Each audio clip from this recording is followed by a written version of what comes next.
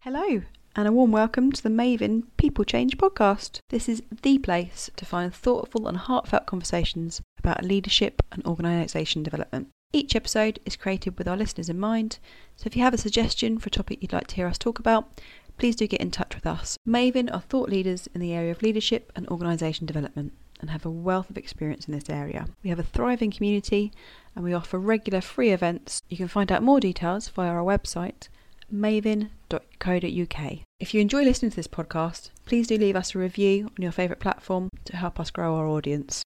Thanks so much for being here, and we hope you enjoy listening.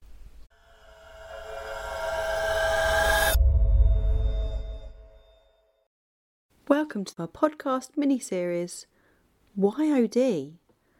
As organisation development is not something most people have heard of, I certainly hadn't before I joined Maven around 2 years ago. I'm really interested in hearing how people found themselves working in this world we call OD. In asking our 6 Maven consultants this very question, I found their responses really interesting and really varied. In fact, I found it brought a little bit of what makes each of them so unique and special to the fore. So these short 10 to 15 minute podcasts are a quick way to get to know the varied paths and personalities of our wonderful consultants. In this episode, I'm talking to our director, Sarah Fraser. So, hello, Sarah Fraser. Hello. Do you want to start by telling us a little bit about who you are and your role at Maven? Sure. So, I am one of the directors at Maven. I joined Martin and James, I think, technically 3-4 years after they set Maven up. I can't even quite remember it. But joined them as a director, and I predominantly focus on third sector. So that's my background, and that's where my interest is in working with third sector organisations, development organisations. Nice. Okay. So as I've explained to everyone else, the reason I'm doing this little sort of podcast mini series is I think OD isn't a field that most people on the street have heard of. So I'm quite interested as to how our consultants found out about it and found themselves working in it. So yeah, how did you fall into this thing called OD? I sort of deciding how far back I go. So when I was not that far back. But the reason I joke about that is that my dad worked in the same field. He was Maven's chair until just the beginning of this year. But the history there is that, you know, obviously you get influenced by what your parents do and stuff. But the bit that I always remember is often on a Sunday afternoon to break up the homework time and the sort of Sunday sog, which is what my sister and I always used to talk about. Used to go for a walk in the woods near where we lived, and sometimes and quite often it was just me and my dad that would go out for a walk, and I would talk to him about whatever nightmare homework stuff I had going on and probably talk about it. He would try and help, and then I sort of work out what I needed to do, and he would tell me about all of the interesting difficult work projects he was doing and sort of any dramas that were going on. And I really remember those conversations, and it's probably, I mean, who knows if that's where any of the interest came from, but you know, there is a thread that goes back to that. And I'm really interested in people and relationships, and I notice things, and I say that only because I notice the difference between myself and maybe my other half and the feedback that my friends often give me. But you know, that's what sort of underpins my interest in this world of OD, because it's about people and relationships. It's about how people are with each other, how people turn up, and how people work out how to be together in the world of organisations in this context. So yeah, that's kind of where the interest comes from. And then I kind of got into it, you know, I was adamant I was going to do something totally different coming out of uni, as lots of people do, or as you would expect. and went off and tried out working in supporting orchestras.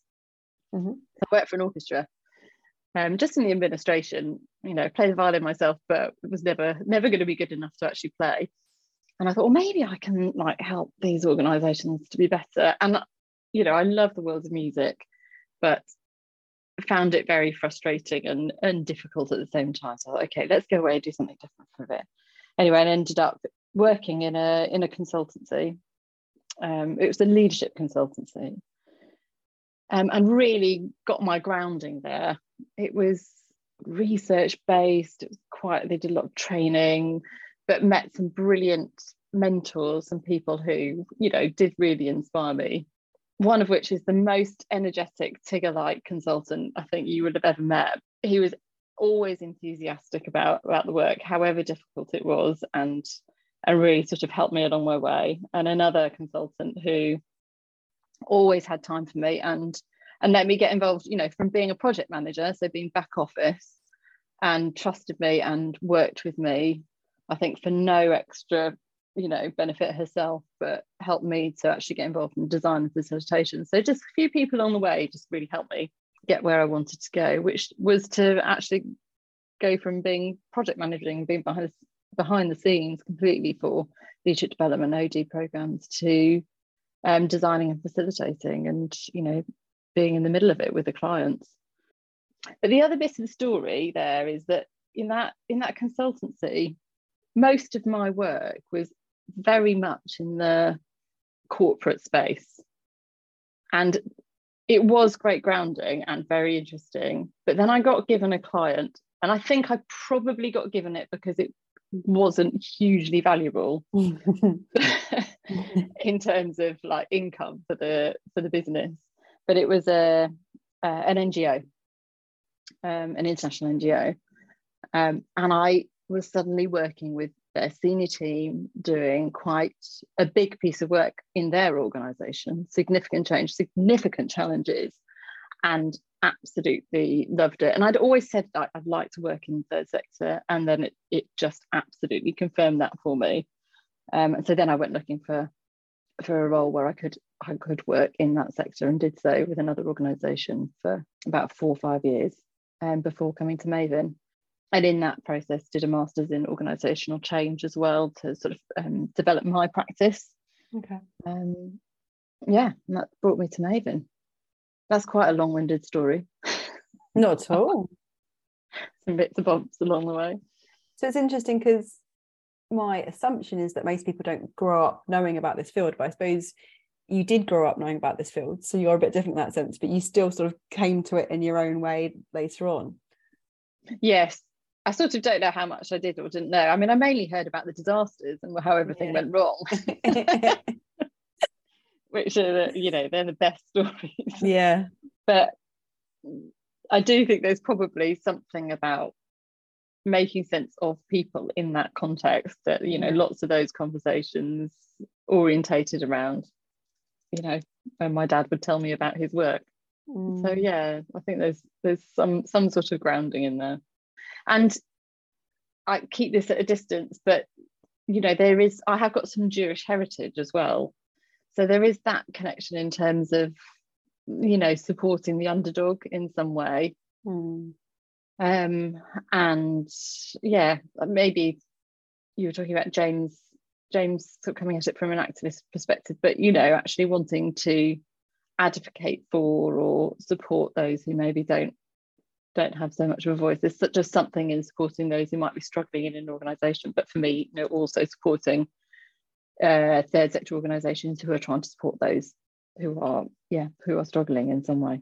And that probably goes, I guess, another question that I've asked some of the others is, what does it mean to you, or what do you get out of it, or why are you doing it, I guess, and that kind of goes to answer it a little bit. I think that sort of answers some of it, is that you're because I often think I could go and work with an NGO or go and work in a development organisation, but I know this is what I'm good at, being a bit one step removed and helping organisations connect to themselves, people connect to each other and themselves. better in order to do what they need to try and do. You know, that's where I've got expertise, that's where I get energy from. So stick with that, because actually that will make a difference, even though I am one step removed. I'm hoping that makes a difference. I think my hope, and I think that it does make a difference. Well, we've talked about that before. I think internally, coming in as a consultant, you have a bit more license, a bit more permission to perhaps say and do things that those that are internal can't or don't. Yeah, you're not caught by the politics in the same way. Yeah, about having like 2 minutes with the director of an international organisation I've been working with. And, you know, he just came to check in and just see how the work that we're doing is going, just in a very friendly way. But it meant I had those 2 minutes, and I'd sort of, not in a planned way, but just found myself addressing an issue and saying, you know, you're going to need to pay attention to this. You know, like, in order for us to get on with this work, you're going to have to think about who's going to support this work going forward, which is what the critical issue was. And that has led to a shift and a clear decision to do something differently in that organisation. And it's just like those little moments, actually, you can intervene where politically, with a small p, others in the organisation might not be able to, and sort of take some risks there. And sometimes our role really is to reflect back what's going on and say things that either others in the organisation can't see or can't articulate, or, you know, just really don't have the permission because it's too risky. But then our job is to help them to have those more risky conversations going forward, because, you know, you don't need consultants there all the time. So how do you shift things so that becomes easier, even if it's not completely the norm? And that's a big part of what we do, isn't it?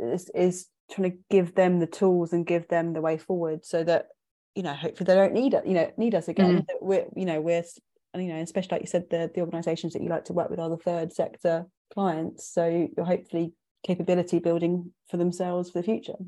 Yeah, absolutely. And that's not always overt, but it's always, you know, part of the discussion in setting up the work. But sometimes it might be quite subtle, just in being really clear about why you're doing things the way you're doing them in a session, or, you know, how, just even a reflective conversation of, you know, done a quick activity, you know, how was that, how could you use that approach? Just very subtle, but just things that just might give individuals or the organisation some different approaches and different tools once we've left the room. Yeah, for sure. It's not always big bang shifts or big bang things. Yeah. Is there anything else you think you'd like to add to this conversation? Is there anything that we haven't touched on that we should? Or so Maven's work goes across all different sectors. Predominantly, I would say we work at the moment in the public sector, but the third sector practice is really, it's important both in terms of the work that we do, and, as I said, you know, for the work that I want to be doing, my values, but it's also, it's important in influencing Maven's culture. I think that it is about, you know, we often talk about it, it's about, you know, making a difference in the world where the world needs to make a difference. And doing the third sector work, I know, is important to a lot of people that work here, and knowing that we're supporting organisations that are trying to work on, you know, some of the world's biggest problems, but around health, around, you know, working in conflict, around poverty, around equality and inclusion. So really important stuff. And we work at the periphery of, you know, what those organisations are trying to do, but hopefully support them in the work that they're trying to do. So just that value set sitting within Maven is really important. And it's, you know, that as a business we're investing in doing that work as well.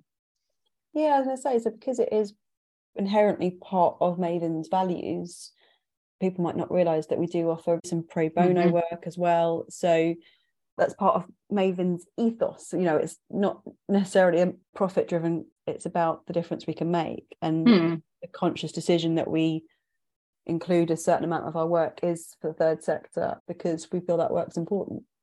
Yeah, and there's a balance of all of that, but it's been really exciting this year to do the first set of projects, pro bono projects, as part of the masters, and setting up those projects. Some of the clients that we've had relationships for a long time, some with new organisations that we haven't worked with before in the sector, but brilliant to get those projects up and running, and think about the support that they're going to get through some very capable people who are on the masters, and will be making a difference in the work that they're doing as well.